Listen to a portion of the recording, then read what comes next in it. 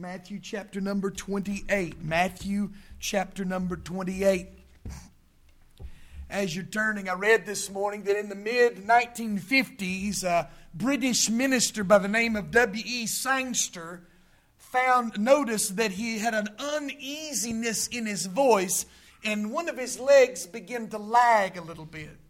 When he went to the doctor, he found out that he had an incurable disease that would cause progressive muscular atrophy. He would have a muscular problem the rest of his life and eventually would incapacitate him. He then threw himself into the work of the ministry in home missions, figuring he could do whatever he could. He could write, he could pray, he'd do whatever he could for the Lord Jesus. His prayer was, Lord, let me stay in the struggle. I don't mind if I can no longer be a general. Just give me just a regiment to lead. He wrote articles and books and helped to organize prayer cells all throughout England. But gradually, Sangster's condition began to be worse and worse. He lost all of his legs' condition. He could no longer walk. He could no longer speak anymore. The only thing that he could do was barely hold a shaking pen. On Easter morning, just a few weeks before he died, he penned a letter to his daughter that said this: "It is terrible to wake up on Easter morning and have no voice to shout, 'He is risen.' But it would be still more terrible to have a voice and not want to shout." I want to thank God that I want to shout and have voice to do so. As long as I have pulse in this body, I will shout, "He is alive and alive forevermore." If you have your Bibles again, Matthew 27 and verse 28, Matthew 28, verse number 1. And I want us to read the first 10 verses. If you would please stand out of honor and reverence to God's Word. Matthew chapter number 28 and look at verse number 1. And in the end of the Sabbath, as it began to dawn toward the first day of the week, came Mary Magdalene, the other Mary, to see the sepulchre. And behold, there was a great earthquake, and the angel of the Lord descended from heaven and came and rolled back the stone from the door and sat upon it. His countenance was like lightning, and his raiment was white as snow. And for fear of him, the keepers did shake and become as dead men. And the angel answered and said unto the women, "Fear not ye, for I know that ye seek Jesus, which was crucified. He is not here, for he is risen, as he said. Come see the place where the Lord lay.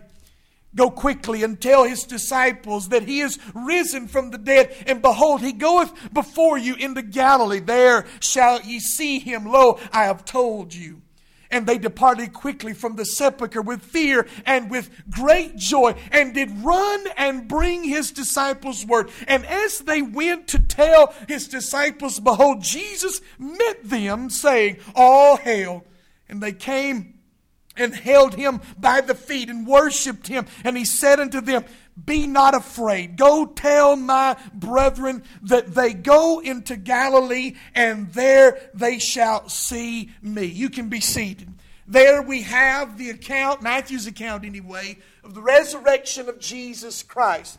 And now for this morning, we've been, like I said earlier, we've been going through a series of messages that has brought us to this point. We've been looking at what is called the Passion Week of the Lord Jesus, the days of his passion. And we've been following to this Easter Sunday morning. This morning we have much to shout about in the resurrection of the Lord Jesus. The testimony of this event has been plowed through the furrows of history. The stone has been removed from the garden tomb. The remnants of his grave clothes left behind. The failure of the Roman guards in the tomb. The willingness of the eyewitnesses to die for what they have seen and heard, the appearances both to friend and foe alike, and the conversion of ardent, unbelieving, all testify to the historicity of the resurrection of Jesus Christ. All of these combined do our apologetic this morning. What I'll preach this morning is not necessarily apologetic. The story of the resurrection speaks for itself. It speaks volumes of the truth, the veracity, the historical truth of Jesus Christ's resurrection. And so I'll not deal in apologetics this morning.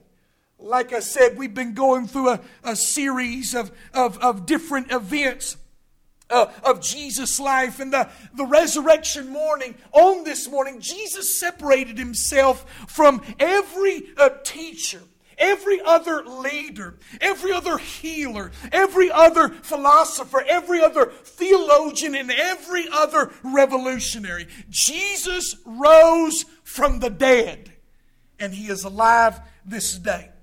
Now, as I said, we've been going through this series where we've been following Jesus through this final week of his life before the resurrection and before the crucifixion. And we found how that he entered Jerusalem and how that they hailed him as king on the first day. Then the next day, Jesus looked in and he flipped over the tables of the money changers and charged them with making the house of prayer into a den of thieves. We looked at a busy day on the third day in which he confronted the religious rulers of the day with their hypocrisy and with their willingness and their murderous plot to kill the Son of God. We spent the day with Jesus on that fourth day in the upper room. And how that he spent it with his disciples in anticipation of the cruelty of the crucifixion. How he was in the garden praying, not my will, but thy will be done, as his sweat became as great drops of blood. We followed him there to the trial of that most heinous act of injustice where Jesus was wrongfully accused for a crime he did not commit. He was unjustly sentenced to death on the cross. We followed him to Calvary as his body shed ruby red drops of blood in agony and pain. He suffered and breathed his last on the cross. On this past Wednesday, we looked into that empty tomb where Jesus lay cold and motionless for 3 days and 3 nights. And yet so much happened in those 3 days and 3 nights. Today, we find ourselves in the final act of his passion. Jesus turns suffering into celebration with his resurrection from the dead. And this day is truly a day of revelation. Jesus in this day begins to reveal himself to his disciples. You see, it wasn't enough just to vacate the tomb. It wasn't enough just to leave grave clothes behind and have his disciples wondering what took place. There was a bodily, physical revelation of himself. He presented himself to his disciples. This day marks a day of revelation. And I want us to see that this morning. A day of revelation. But the reality is that Jesus has not stopped revealing himself. His revelation is not confined to the onion skin pages of the resurrection testimony we find in the Bible. No, I've never met the physical body of Jesus. I've never had him come into my bedroom and speak to me. I've never walked with him down the street physically, side by side. But the same holds true that Jesus does reveal himself in this world today. And his revelation is no less miraculous, no less unexpected, no less astounding and life-changing as it was for these disciples. Now, what I want to do this morning is I want you to see with new clarity that Jesus still reveals himself to those to hearts and lives of people just like you and me. If you're here today and you have a pulse, then you are a candidate for a revelation of Jesus Christ. This resurrection account I spent this morning poring over every one of the resurrection accounts. And in each case we find Jesus revealing himself to a certain type of person, a certain type of situation. Although we could broaden this to many of the varied characters that Jesus revealed himself to, I want us to focus in on just a handful. Here's my proposition. Each and every one of us can experience a revelation of Jesus Christ by looking closely at 4 4 different appearances of Jesus after his resurrection from the garden tomb. Of all the appearances, and there were many, Jesus was seen of Thomas. Jesus was seen of the 11. Jesus was seen of many of the other women at the tomb. Jesus was seen of as many as 500 at one time. Jesus revealed himself to his own brother James in this. But we're going to leave all those aside, and I'm going to look at 4 different revelations. And I promise we won't be here all that long. Everybody say amen. 4 of these revelations, then we'll be done. The first revelation I want you to see is that Jesus revealed himself to the hurting. Jesus revealed himself to the hurting. In John chapter number 20, we have this moving scene with a woman by the name of Mary Magdalene as she comes to discover the empty grave and the missing body of Jesus. In John chapter 20, verse number 1, it says, "In the first day of the week cometh Mary Magdalene early, when it was yet dark, unto the sepulchre, and seeth the stone taken away from the sepulchre. And she runneth and she runneth and cometh to Simon Peter and to the other disciple whom Jesus loved, and said unto them, They have taken away the Lord out of the sepulchre, and we know not where they have laid him." So here is Mary, this devoted follower of the Lord Jesus, come to anoint the body and do more preparation. He was hastily put into the tomb on that day of his crucifixion. And now she comes to tend to the body, or at least mourn the body of Jesus there at the grave. She finds it empty. She finds the stone rolled away. She automatically thinks the worst. Something has happened. Somebody has robbed the grave. Somebody have taken the body and they've strewn it into the landfill of Gehenna. They've done something awful to the body. So she comes and tells Peter and John. They make their way to the tomb. And as we do so, we find them rush to the tomb, and they find the tomb empty. Returning to their own homes, Peter and John had conflicting views. John believed, but Peter wasn't all that sure. And then they leave Mary there at the garden tomb. Look at verse number 11. In John chapter 20, verse 11, "And Mary stood without the sepulchre weeping. And as she wept, she stooped down and looked into the sepulchre, and seeth 2 angels in white sitting, and one at the head and the other at the feet, where the body of Jesus had laid. And they say unto her, Woman, why weepest thou? And she said to them, Because they have taken my Lord, and I know not where they have laid him. And when she had thus said, she turned herself back and saw Jesus standing, and knew not it was Jesus. And Jesus saith unto her, Woman, why weepest thou whom thou seekest? And she, supposing him to be the gardener, saith unto him, Sir, if thou have borne him thence, tell me where thou hast laid him, and I will take him away. Here is a woman that is broken. Here is a woman that is hurting. She was the one that Jesus had cast out of her 7 demonic forces that had ruled her life. She was a woman which her encounter with Jesus radically changed her life forever. Before his encounter, she had lived in shame and in sorrow and in sin. And from that moment on, she had followed him. She had sat at his feet and listened to his teaching. She had followed him every step of the way, including to his crucifixion. He and his disciples had all been that was needed. She was one that made sure. Others, Pastor Scripture tell us that she was one that funded the ministry of the Lord Jesus, that gave so that he would have everything that he needed, food and raiment and everything that was required of him. She would help minister unto those needs.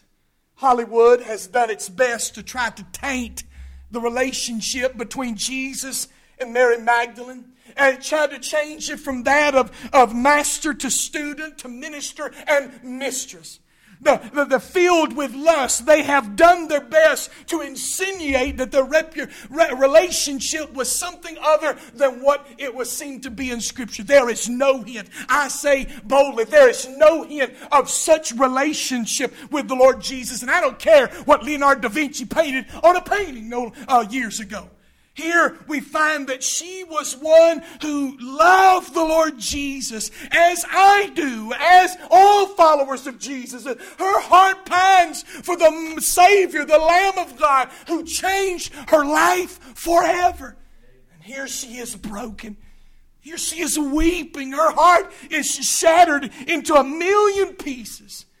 Here is a woman that is hurting. She'd been broken by the unexpected turns and twists of life.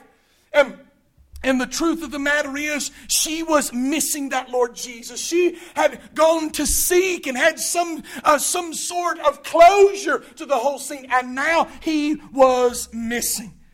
She was looking for Jesus, and she was hurting in the garden. But then the resurrected Christ comes to her. Look at verse number 16. And Jesus said unto her, Mary. And she turned herself and saith unto him, Rabbi, which is saying, Master. And Jesus said unto her, Touch me not, for I am not yet ascended to my Father, but go to my brethren and say unto them, I ascend unto my Father and your Father, and to my God and your God. Jesus revealed Himself to her. Now see this. She is in probably the lowest moment of her life. Her heart has been broken by the events of life. She's been shattered by what has taken place in her life. And now Jesus reveals Himself to her. And her heart cannot contain the joy that is found in that encounter. Oh, the healing. Oh, the rejoicing. Oh, the emotion that is in that moment. Her Christ liveth. Her Christ is alive. What about you today? I know there's all kinds that have come in here this morning. We've invited family members and friends. We've invited the community. And we've all gathered together this morning. There's a whole mix of tales and a whole mix of life experience in this room. But I wonder, has life left you hurting? Hurting over the broken hearts of life, hurting over the twists and turns, the unexpected roads that life takes us down. What you need is a revelation of Jesus. What you need is the living Christ to come into your life, into your view today, into your vantage point. I tell you this morning, there is a living Savior. He is in the world today. He knows your weary heart. He knows the sorrow. And here this morning, He calls out your name. He calls out to soothe your hurting, to bring comfort to your life. Jesus has said, I've come to mend the brokenhearted. Is that where you are today? Does Jesus need to come into your life, into your situation, into your heartbreak? That's what He did for Mary. And I say He does no less in this day and time. Jesus cares for you. Cast your care upon Him, for He careth for you. Jesus not only revealed Himself to the hurting, Jesus revealed Himself to the hopeless. Another revelation of Jesus Christ finds us in Luke chapter number 24. In this account, after the resurrection, there was two on the Emmaus road on their way home. These two disciples, I believe, were a husband and wife. They had lived together. They had a single domicile, a place where they lived together. At the end of the account, you read how they went to their home and invited this stranger, this person, to come eat with them in their home. I believe it to be a husband and wife. But these two disciples were making the sad trip from Jerusalem out to their home in Emmaus because of the events of the days leading up to Jesus' cross. You see, they had followed Jesus. And though they might not have been the 12 or the 11, they might not have been in the intimate circle, but there was a lot more disciples of Jesus than just Nathaniel and Thomas and Bartholomew and Simon the Less and John the Less and Peter, James, and John. And there were more disciples than these. And these had been following Jesus, and as they went all the way to the tomb, no doubt their hearts swelled as Jesus was hailed as a king on that first day into Jerusalem. But how their hearts must have sunk as they found Jesus arrested in the Garden of Gethsemane and taken to trial before the Jews, before the Romans, before the crowd, and ended up on a Roman cross and dying in that place. No doubt they had waited in Jerusalem. Why, how come they didn't leave right after it was over? Well, it was time for the Sabbath. They rested there on the days of the Sabbath there in Jerusalem. Now that the Sabbath being over, they begin to make their way back unto their home in Emmaus. And they're discussing all of the events of the day. They were puzzled by what had taken place. And they discussed as they were discussing, another traveler come alongside of them and began to enter into the conversation. They discussed them with the traveler, unknown as they walked with them. Evidently, the traveler was unaware of what had taken place, and they began to recount the events taking place. Look with me in Luke 24 and verse 19, or I can read it for you. Verse 19 in chapter 24. This is Jesus who is unbeknownst to them. He's unrevealed to them. He says unto them, what things? And they said unto him concerning Jesus of Nazareth, which was a prophet, mighty in deed and word before God and all the people. And how the chief priests and our rulers delivered him to be condemned to death and have him crucified. But we trusted that he had been he which should have redeemed Israel. And beside all this, today is the third day since all these things were done. And yea, the certain women also of our company made us astonished, which were early at the sepulchre. And they found not his body. They came saying that they had seen a vision of angels, and said that he was alive. And certain of them which were with us went to the sepulchre and found it empty, so as the woman had said, but him they saw not. Here are these two disciples. They go over the events of the day. And in verse number 21, it says, but we had trusted him. We had trusted that he was the Messiah, that he was the one to redeem Israel. We trusted him. These two, who I believe to be husband and wife, had somewhere along the path lost their faith. They had lost their trust. They had said, we trusted that he was this thing, but we've been disappointed to find something different. They had at one point in their life seen Jesus to be the one who could satisfy their every need, to calm their every doubt, resolve their every issue in life. But like as Mary Magdalene, the twists and the turns of life, the disappointments of preceding days had shaken their faith. We thought he was the one. We thought he was the one who supposed to be sent from God, but we looked at what we see now and we're just not sure. That's when Jesus arrives on the scene. Look in verse number 25.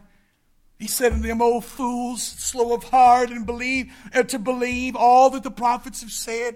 Ought not Christ to have suffered these things to enter into his glory? And beginning at Moses, and all the prophets, he expounded to them all the scriptures, the things concerning himself.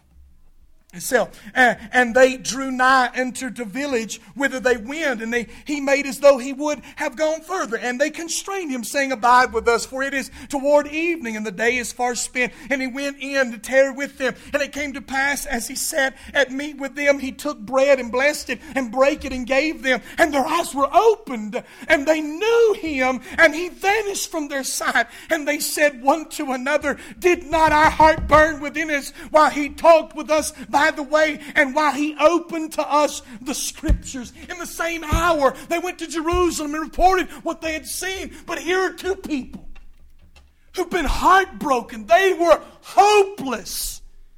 They put all their eggs in the basket of Jesus. And it seemed as though Jesus had let them down. It seemed as though Jesus had given them no reason to hope anymore. You see, he reveals himself to them. What about you? Is that you today? Somewhere along the way of life, somewhere along the path of life, there was a day and time when you were all in, as they used to say. You were all in with Jesus.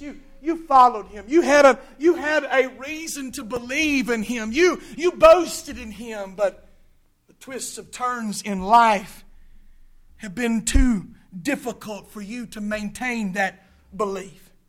Your hope has been shaken by the strange turn of events. You were so sure, but your problems now are so big. You were so sure about Jesus. You were so sure about who he was and what he has done. You were so sure that he had the ability to do anything. And then one event in life, you name it, losing everything in an economic downturn, losing a marriage or a home, losing your children, death of a loved one, you name it, and all of a sudden, there is a sense in which you cannot have hope in Him. You cannot trust Him. Your heart is too cold for anything like that to make a difference in you anymore. Your life is beyond hope this morning. You've gone too far. Your habit is too entrenched. You're too deep in your sin to ever come to that realization of Jesus. What you need is Jesus to reveal Himself to you this morning. Oh, I pray through this message, He is coming to you alongside of you like those disciples on the road to Emmaus and whispering news to your heart that you can have hope in Him.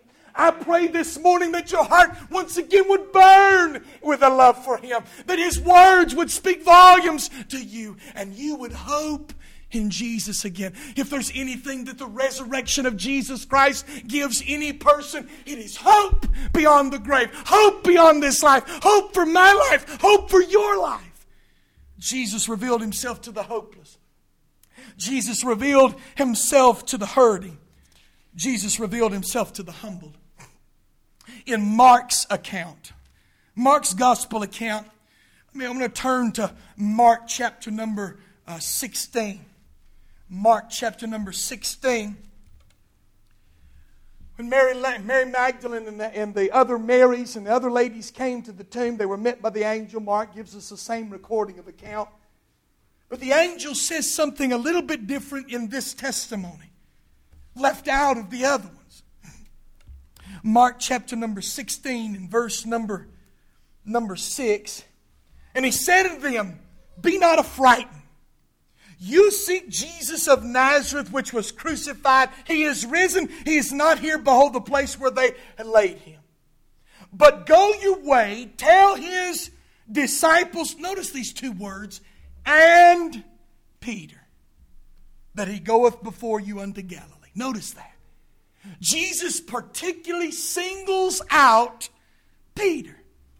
You see, if you'll recall the account of Peter's days during Jesus' arrest, how that Jesus, He assured Jesus in the upper room. You know, Jesus going around with a bowl and a towel, and He's going around washing people's feet.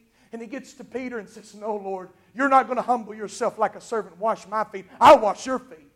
And Jesus says to him, "Well, if you don't let me wash your feet, you've got no part with me." "Well, Jesus, if that's the case, you wash me from head to toe, because, man, I am all in, Jesus. I'm with you. I'm with you, Jesus." He goes on throughout the evening saying, "Jesus, I'll not deny you before men. I'll not deny you. I'll not deny. Although others leave you, I'll not deny you." When it came to the arrest in the Garden of Gethsemane, a little bit of boldness welled up in Peter's heart. He reached for a sword, intending to take off the head of Malchus, the servant of the high priest. He missed. That's why you don't send fishermen into battles. He missed and cut a man's ear off. Jesus takes the ear, places it back onto that servant's head, and sternly rebukes Peter. In his moment of zealousness, in his moment of boldness, Jesus rebukes Peter. Peter then drops his sword and runs into that garden and flees, just like all the rest of the disciples. As the scriptures said, "Smite the shepherd of the sheep shall flee." All of the disciples ran for cover. After Jesus was arrested and began to make his way into that trial, Peter began to follow, the scriptures tell us, follow afar off. He began to follow at a distance. As Jesus was brought to Caiaphas' house to stand trial for whatever charge they could cook up, Peter was outside warming his hands with the servants. It was there that Peter was identified. Do you remember this thing? You know what I'm talking about. Peter was identified as a follower of Jesus. Peter said, No, I'm not a follower of Jesus. He goes to another fight. No, I'm not a follower of Jesus. Finally, when he was cornered the last time, he said, "I do not know this man," and began to curse. He was so adamant about his rejection of Jesus. It says, the scripture tells us then, that Peter ran off into the night.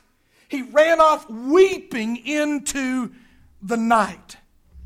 You see, instead of declaring Jesus, he was denying Jesus. And Jesus told him it happened.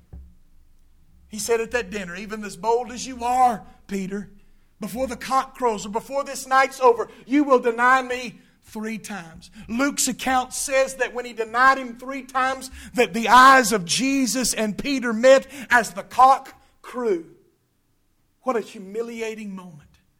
He had done what he said he would never do just hours before. Peter was a broken man. He runs off into the night wailing and crying under his breath. You see, is that what you are this morning? Is this you? You were once sold out for Jesus. You once stood before many and may well preached or pledged your allegiance to Jesus. You may well have drawn other people to look upon the Messiah, to look and believe on the Lord Jesus. And yet today you are warming your hands by a devil's fire, denying that you ever even knew the man. You are a backslider. You are one that at one point was close to Jesus. You followed Jesus, but now you're a denier. You've turned your back on Him. You could not be readily identified as a believer and a follower of Jesus this very hour. Your friends and family would say, "What? A believer on Jesus? You've got to be kidding me." But yet at one time, that's where you were. At one time, you were one that pledged your love for Jesus. You're one that said, "I will not deny your name." And now, where are you? Where are you? Walking at a distance, far from Jesus. Well, I want you to know that the resurrected Christ calls for you today. He calls for you today. You may be far from Him. You may be in a far country, but there is a Savior. There is a Christ that calls for you this day. The angels say, "Hey, go tell the disciples and Peter I'm alive." Tell Peter. Make sure you tell Peter. We've seen in other passages of Scripture, like, for example, 1 Corinthians 15:5, Paul says that he, Jesus, was seen of Cephas, which is Peter, and then of the 12. Now, although we are not given this recorded event, only time we see Peter meeting Jesus is whether he is with the disciples. There's never a singular moment where he and Jesus are face to face until John chapter number 21. We may not know the first event, but the Scripture does give us an instance in which Peter is met with the Lord Jesus. You see, in John chapter 21, Peter had gone to his old vocation of fishing. He's followed by a number of the disciples. They're out on the sea, casting their nets in, trying to fish. Some mysterious person calls from the shore, "Hey, take your nets and throw them on the other side." Guess what happens? Just like what happened during the ministry of the Lord Jesus. They got a whole draught of fish they brought in. John is on that boat and says, "Peter, look, that's Jesus." Peter dives into the waters to swim to Jesus. And then all of a sudden he arrives on the beach. And there is Jesus with some fish on the coals. And they sit down to a very quiet dinner. Because Peter is beginning to realize about his sin, about how he had betrayed the Lord Jesus in his denial of Him. As they sat at meat, Jesus began to confront Peter with a series of questions. "Peter, do you love me?" "Yes, Lord, you know I love you." "Peter, do you love me?" "Yes, Lord, you know I love you." "Peter, do you love me?" And all of a sudden, he realizes it is a question for every denial that he had ever performed. Every time that he had denied the Lord Jesus, Jesus asks him a question, "Do you love me?" He breaks down at that point. He is confronted with his own sin, his own betrayal of the Lord Jesus, pleading, "Jesus, you know that I love you." And what are Jesus' words? Follow me. John chapter number 21. John chapter 21. This he spake, or Jesus says to him in verse number 18, Verily, verily, I say unto you, when thou wast young, thou girdest thyself and walkest where thou wouldest. But when thou shalt be old, thou shalt stretch forth thine hands, and another shall gird thee and carry thee where thou wouldest not. And this he spake, signifying what death he should glorify God. And when he had spoken this, he said to him, Follow me. Those are the same words he had said to Peter at the very beginning. At the very beginning, when he went looking for disciples, this is follow me. What I'm trying to say is this morning, if you are the one that is a denier, you were all in with Jesus. You had pledged yourself to Him at one point in your life. But now you couldn't even be recognized as a follower of Jesus. You're so far from God, no one even knows that at one point you had walked close with Him. I want you to know that through a revelation of Jesus, through Him revealing Himself to you, through Him confronting you with your rebellion against Him, Jesus is saying, Come follow me again. Come follow me again. You can pick up right where you left off. Come to Jesus again. Come follow Him again as a disciple. Let the living Christ reveal Himself to you today. Let His presence humble you before Him and allow Christ to restore you to fellowship and to service once again. Finally, Jesus revealed Himself to the hurting. If you're hurting today, Jesus can reveal Himself to you. He revealed Himself to the hopeless today. If you've lost hope in Jesus, things didn't work out the way you thought they should, I want you to know He will reveal Himself to you. If you're here today and you've been humbled this morning, you realize how far you've gotten from God. You realize that you are a denier of Him and you need to make things right. I tell you the truth. Be humbled before the Lord Jesus today. He's revealing Himself to you. Finally, I want to beg your forgiveness in the last one. For Jesus reveals Himself to the hardened. The hardened.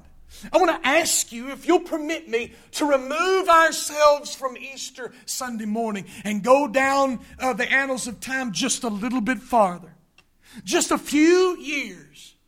The fledgling followers of Jesus began to grow from a few in an upper room of 120 to they began to grow into the thousands, even the tens of thousands of followers. Great tensions were in Jerusalem over these new believers in the Messiah, in the resurrected Christ. And they began to voice themselves and declare Jesus alive. The religious rulers of the day couldn't stamp it out. It just kept spreading and spreading. Things had tipped to a boil. And when the preaching deacon by the name of Stephen was stoned for his testimony in Jesus Christ, persecution broke out all over the city. It was open season on Christians. They began to flee from their homes and flee to other lands, as the Scriptures say, preaching the gospel as they went. But there was one among them who, at the stoning of Stephen, it said that they laid their coats before a man named Saul of Tarsus.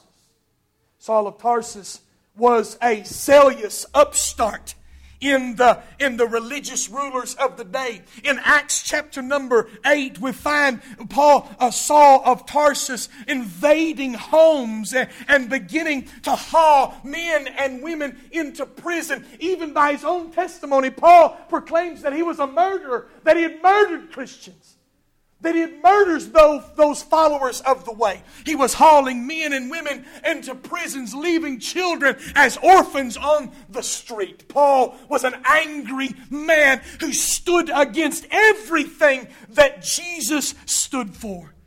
In Acts chapter number 9, we're told that Saul of Tarsus had gotten papers. The Christians had begun to flee from Jerusalem, making their way to Damascus. He had gotten papers from the Sanhedrin to go up there and take those Christians in Damascus and bring them back to Jerusalem and have them stand trial. His heart was hardened. No one can tell him different. This was, all this Messiah stuff was radical foolishness. Jesus is not the Messiah that He claimed to be. The testimony of His resurrection is a fairy tale believed by the duped in society. Is that you today? You've made up your mind. Before you ever walked in these doors, you will tip the hat to custom. But the truth be known, all this Jesus stuff and all this resurrection story has nothing to do with you. No impact on your life.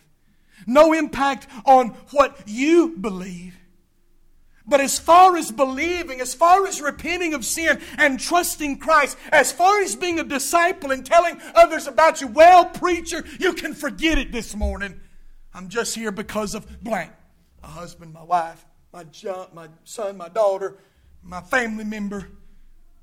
Whatever the case may be. You've made up your mind that all this Jesus stuff is just a load of emptiness. A load of foolishness. Paul thought the same thing, or Saul did. Saul thought the same thing as he traveled down the road of Damascus. That hardened heart on that road that day was crushed. In Acts chapter number 9 and look verse number 3, and as he journeyed, he came near Damascus, and suddenly there shined around about him a light from heaven, and he fell to the earth, and he heard a voice saying unto him, Saul, Saul, why persecutest thou me?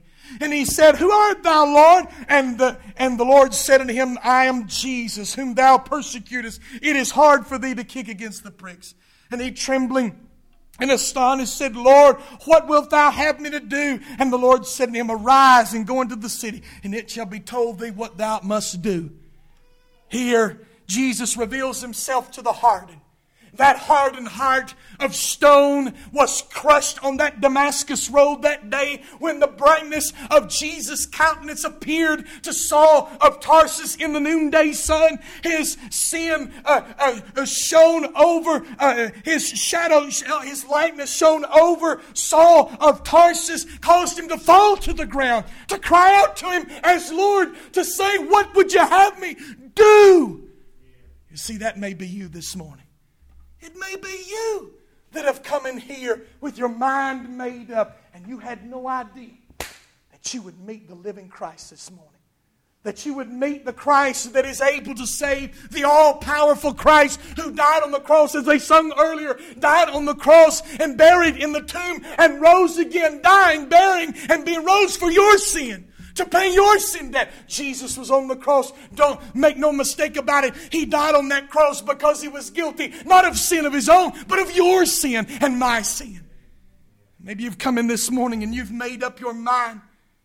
Could it be that Jesus would reveal Himself to you and show you this morning that He is Messiah, that He is one sent to die for your sins, to be buried and raised again, that He would meet you on your Damascus road and change your heart and life forever.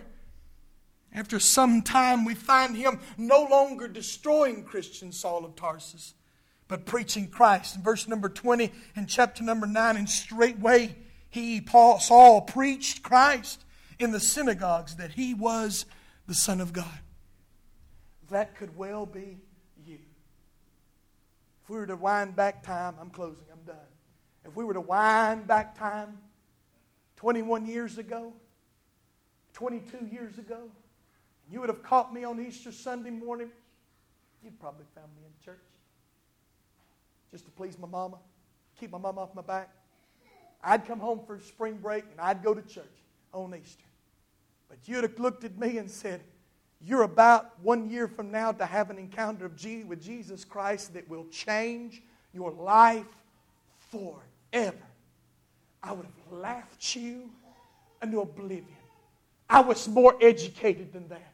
I'd been to college. They had taught Jesus out of me. I'd come to resolve it that it's an old people's religion. They try to impress each other down at that church house. That it's all a farce. It's all a story. I'll do what I please. I'll never be duped by that. March the 20th, 1994. driving down I-75, 65 miles an hour outside of Barrett Parkway. He revealed Himself to me. He didn't sit in a car with me. I never saw one vision or one sight, but my eyes were opened in that moment. And he that was a blasphemer, he that denied God, now stands before you today and says that one revelation of Jesus can change it all. If you come today heartbroken and hurting, one encounter with Jesus can change it all. If you come here today humbled by how you've rejected Him and how you've said no to Him and how years ago you'd walked away from Him, one encounter can change it all. If you're here today hardened by life, hardened by false teaching, hardened by the ethic of this world, which says do what you please, live and do what you want, I'm telling you, there's a Christ that can meet you and reveal Himself to you. Just as He did me, just as He did others that are sitting in this room, just as He did to the two on the Emmaus Road, to Mary Magdalene, to Peter, and Saul of Tarsus. He'll reveal Himself to you. If you'd turn to Him. Turn believing on Jesus. Let's stand to our feet as we come to a song of invitation. Every head bowed and every eye closed. You've been so gracious and kind to listen as I've spoken this morning. No one looking in this room. I want to thank you for your kindness. Thank you for your concentration. Listen to me very closely. We're almost done. How does Jesus encounter you this morning? I've done my best as I've been charged to do to reveal Christ to people through the written Word of God. Through the unction that comes of the Spirit of God, through the broken tool of a preacher, I've tried to reveal Him to you. Jesus is here today, no doubt about that. How does He find you? Does He find you hurting? Hurting over disappointments, hurting over emotional pain? Does He find you hopeless? You've given up on this whole Jesus thing a long time ago.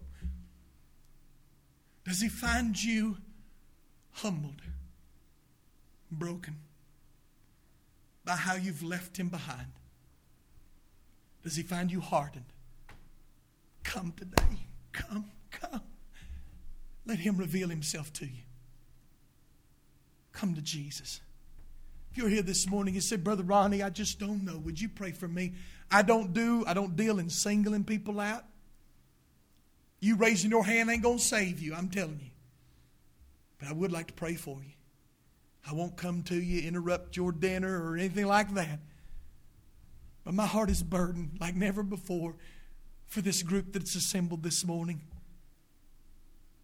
If you're here this morning and you've never received Jesus Christ as Lord and Savior, you've never believed upon Him, you've never had the life-changing spirits of conversion, would you quietly lift your hand and say, Brother Ronnie, pray for me quickly. Thank you for your honesty. Anyone else? Brother Ronnie, I just don't know. Let's just put it this way. I don't know, preacher. Pray for me. Anyone this morning? Thank you for your honesty. There are people here without Jesus. They need Him so desperately. I pray you come. Trust Him today. Don't care about what this crowd sees. Don't care about what these people onlooking sees. Come to Jesus. Come to Him now. Trust Him as Savior. Trust Him as Lord. Maybe you're hurting, heartbroken this morning. Maybe you're humbled by the chastening hand of God. Come down to this altar. Make things right with Jesus this hour. Dear Heavenly Father, Lord, I entrust the remainder of this invitation to your hands. Speak to hearts in Jesus' name. Amen and amen. Brother Kevin? Verse 3:30, only trust Him. 3:30, only trust Him. Only trust Him. Would you not come? I'll meet you with the Bible. I'll show you how you can know Jesus Christ as Lord and Savior. I'll pray with you about any matter. You come as we begin to sing.